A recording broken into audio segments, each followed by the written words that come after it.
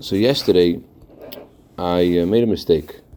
The Maamar was making the distinction between the klippa, the evil of Midian, and the evil of the seven nations, and saying how it's a source of all evil. How Midian is not in one of the individual kinds of evil of the seven nations, attraction to the wrong thing, etc. Rather, Midian is the general idea of discord, and Midian is born from the world of chaos, where each of the divine spheres in the world of chaos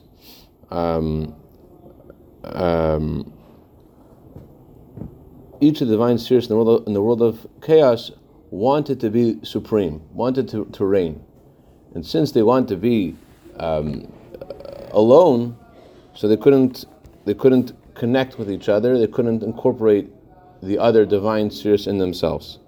And as a result, they exploded. So Midian, therefore, is not a specific country in the land of Israel. It's not one of the specific seven nations. It's the source of them all. It's the original source of it all. And the parallel for this in our lives is, what's the source of discord, which comes from Midian? It's a sense of self. Just like the divine spheres, in some very subtle way, they had some kind of sense of self which was excessive. They wanted chesed, for example. The divine sphere of chesed wanted all there to be is just chesed. So because of that, there is this separation from the other spheres, and this results in ourselves in this sense of I, and the self-absorption has negative effects on our relationship with others. Because we're self-absorbed, therefore we're annoyed by another person's existence, not because they will go against us, but because of just the fact that they exist. It's not because of a detail; it's just because of their existence. We can justify it with the detail, but it's not the detail that started it. It's actually the result of our being uncomfortable with another person's existence. Now, although it sounds, as we learned yesterday, it sounds like something very extreme, we were discussing yesterday how this is not so extreme. This is something that exists subtly in each of us, to various degrees, various people, and basically the barometer of how much you could tolerate another person's existence will directly inform your estimation of their behavior. The more bittul, the more abnegation you have before Hashem, the more you'll be able to tolerate them, the more you'll be able to accept them, the more you'll be able to hold space for them. And as we learned yesterday, that although that's a modern word, that's everybody uses a similar word here. Hold space means that you're able to accept them the way they are and connect with them. So that's all. That's what we learned yesterday. So the mistake I made was when the Rebbe was making the distinction between the other nations and the klippa of Midian. He says it's not when a person has a discord because of a certain reason, because of a certain attribute, that comes from the gevura of Tayu. That comes from the specific divine power called gevura. Gevura means might. Gevura also means judgment. And the discord that is from Midian originates from the other person's existence. You're bothered by their existence. The discord that originates from the other nation, I think it's the nation of Chiti, if I remember correctly, that discord is not because of their existence. It doesn't originate from that. Rather, it exists from a sense of might in yourself. What is the meaning of might? How does might translate in discord? So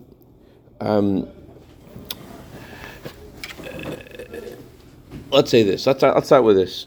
There's an unfortunate phenomena in people who make dramatic steps to return to Judaism, that they become very judgmental about their parents, about their teachers, and about their friends. And it's a natural thing that it's not a product of their religiosity. It's not that the religion teaches them to act disdainfully towards their parents. The Torah says to honor your father and mother. But I think the reason why this happens is because you have to understand the idea of the dramatic steps of tshuva. Dramatic steps of tshuva require a person to unearth within themselves otherworldly strength, otherworldly power. In Hebrew, the word for gibor doesn't just mean someone who's mighty. Gibor, if someone has power in their arms. Gibor means someone who's able to bring out inner strength. We all have inner strength. We have strength in our body, strength in our character. Then we have inner strength that we resort to when we're going through something. Long time ago, I discovered that my birth is in Gvura Shel Malchus. My nose went up. Whoa, Gvura Shel Malchus. Then I decided I'm going to look up what is Gvura Shel Malchus. Yeah. Gvura Shel Malchus means you're using exactly what you're saying. You're using your strength to hold your Malchus back. To hold your strength. You hold yourself, yeah. You use your Gvura to contain your Malchus. Don't, like you said yesterday, don't. Wow. It's a very powerful. I took my nose quickly down. Malchus means sovereignty, Daniel. You hold back your sense of sovereignty over others. That's Gvura Shel Malchus. I read it before, but that's actually very relevant. We're going to see later that the words that each of the Sfiros of Tehu said was Ana Emlich, I will reign. And the idea of Ana Emlich is the idea of hisnasus, the idea of unhealthy self-absorption, where it has to be my way, I have to reign. So anyway, so getting back to the Baal Tshuva, so in order to, when you're in a situation that you have to encounter an opponent who is stronger than you, you have to reveal inner strength within yourself to do this. You have some kind of other challenge, not just a physical battle with someone, but you have some kind of battle going on in your life. It requires you to bring out inner strength. So that inner strength, often, the previous Rebbe, right before he left to America, he's telling a group of people, a group of girls, how Chassidus gives you this kind of inner strength. It grants you this inner strength, and they have to use it in the right way. In other words, don't use that inner strength to disdain your parents and your friends. And I think right, the space all over the shul. Right, don't use that in the wrong way. You need a lot. You get a lot of strength from Chassidus. But don't use it in the wrong way. In other words, it makes you so powerful. It makes you so powerfully able to throw away all the idols of your past. But don't throw out the baby with the bathwater. Don't throw out your parents. Don't throw out your friends. Don't throw out your good sense of. Don't get yourself a new idol. Right. Don't get yourself a new idol. There's a clip in Chassidus just reminded me called Ru'uma. Ru'uma is one of the names in the Parshas Neach, in Parshas Vayishlach. I know one of the. I think it's Ru'uma means look how ma I am. Ma is a word in Chassidus for self-abnegation. Look how self-abnegated. Look how low I am in the eyes of God.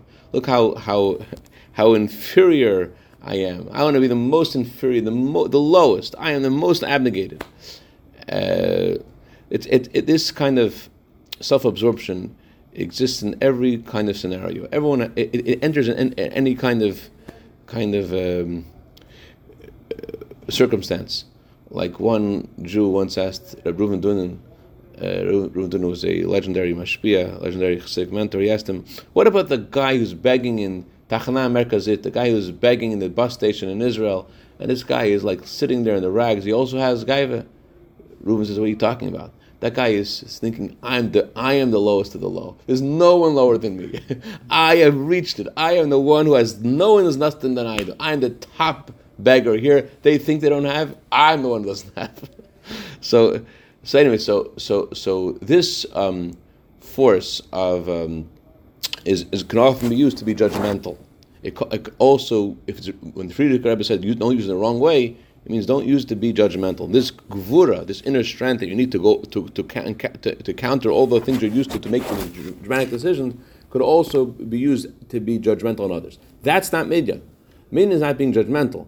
Midyan is the idea of self-absorption. The idea of you can't stand someone else's existence. You could translate that and judge them later.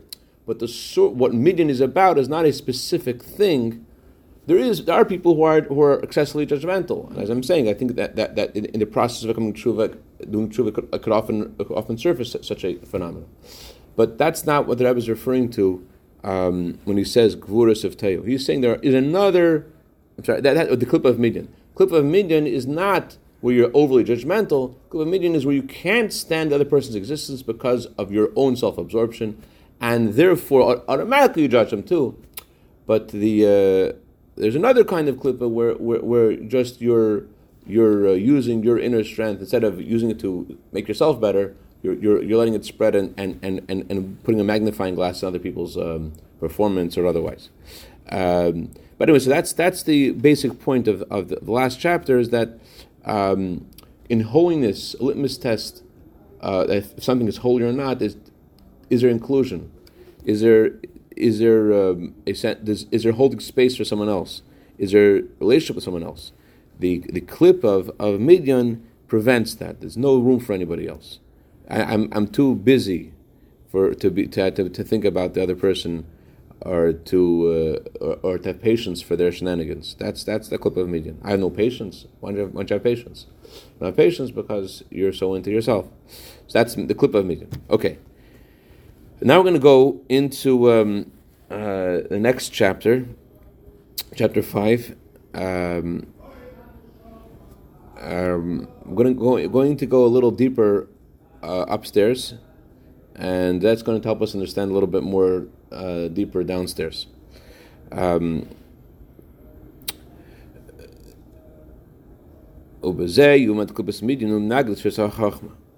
we can understand why the clip of midyan is specifically the opposite of the sphere of chachma. Heichaltzu, chapter 5. It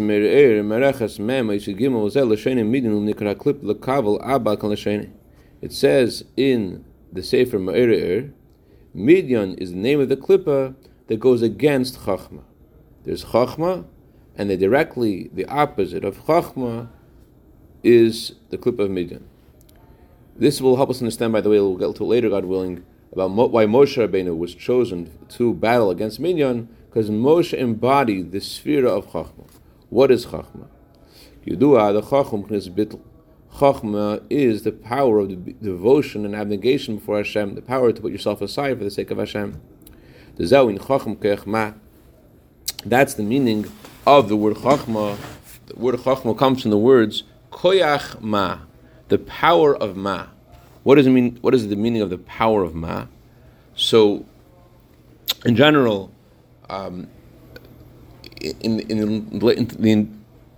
we process things begin in the way we understand them, then they go to our emotions, and then they lead to our behavior. Our ideology affects our character, which then affects our behavior. So the beginning of ideology, the beginning of our perspective on something, is our initial conception of the idea. Then there is the comprehension of the idea, and then there is the way we connect to the idea. That's Chochma, Bina, and Das. Chochma is our initial flash of what the thing is, called in the Kabbalah the lightning flash. And Bina is where we take that same idea and we develop it and we cut it up into a million pieces and try to understand it. And then by framing it in Bina in a certain way, Bina sort of is like a narrative of what Chochma is. Chochma is like the picture of something, and Bina is the way we explain it to ourselves, as a narrative, how we bring it into our own lives, or the way we understand it. It's not yet narrative. It's not yet emotional. It's understanding. The way we connect to it, that's really narrative. I use the word narrative for Bina because it's in comparison to Chachma. It's not the thing itself. It's a way the thing itself is broken to pieces. It's not the essence of it. It's the way the thing comes into understanding. So Chachma is compared to sperm, and it's the initial source of the child, but now the mother develops the child into a full organism. So it's called it's called what, because when things are in that nebulous state, like in the state of the sperm and compared to a child, they haven't yet been defined. So too, when you have initial flash of the idea, it's called what. You can't yet articulate exactly what it is. You know, like the famous story of Archimedes, when he was in the bathtub and he discovered, what the principle did he discover? What's it called? Displacement. Displacement of water is equal to the volume of the substance. Okay. Displacement of water is equal to the volume of a substance, yeah? Yeah, and that way, since you knew the weight of gold for a specific volume, and you knew the weight of lead for a specific volume, you could tell the difference between the two. Beautiful. So that's where you can measure what the real nature of something is. Right. You determine the mass. Very good. So when he discovered this, he jumped out of the bathtub and he ran. As the legend goes, he ran around naked in the street. So he didn't yet know the answer in detail of what he discovered, but he knew he discovered something big.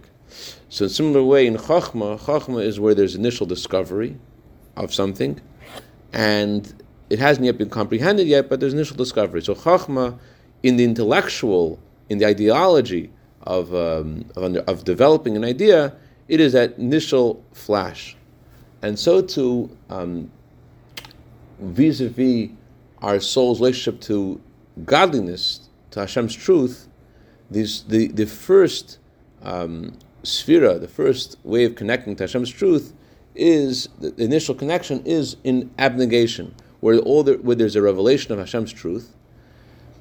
Just like this is true intellectually, in order to understand something that you haven't been able to figure out, you have to suspend the borders of your mind and let something new in that you didn't know about before. You have to totally you have to put your mind on empty, let me just hear, I want to figure out this Rashi, I want to figure out the Sikha, I want to figure out this Maamar, what's the Maamar saying, what's the Sikha saying, what's going on? I have to totally suspend myself. So too, there in the divine soul, the power of dying for the sake of Hashem's name, the power of total self-sacrifice, emanates in the same sphere. Chachma is the place where godliness is revealed, where things haven't yet become crystallized, things haven't become defined yet. It's just where the first revelation of Hashem's, there's an initial revelation of Hashem's truth before it can be developed, understood, and integrated and connected and lead to emotions and behavior.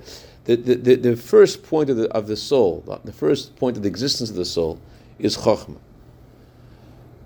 What Chachma is to the intellect, Mesiras Nefesh, Chachma is conception, where there's no definition yet. So too Chachma is the revelation of Hashem's truth. Just like we look at physical things and a physical insight, like Archimedes about something physical, something scientific, we could also have a revelation of godliness, where there's the suspension of self completely, not just of our intellectual self, but of our total self, to let the truth of Hashem in. That's the power of Chachma. That's the power of dying for the sake of Hashem's name, where you're suspending yourself completely for the sake of Hashem. So that part of the soul emanates from a realm called Atzilus, where in that realm there is a revelation of Hashem's truth, and the highest point of that realm is also called Chachma.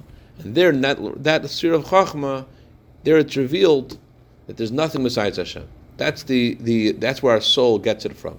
From this realm, our soul comes from that world of Atzilus, and in that realm, in the center of that realm is the sphere of Chachma, and Chachma in Chachma's reveal has nothing besides Hashem.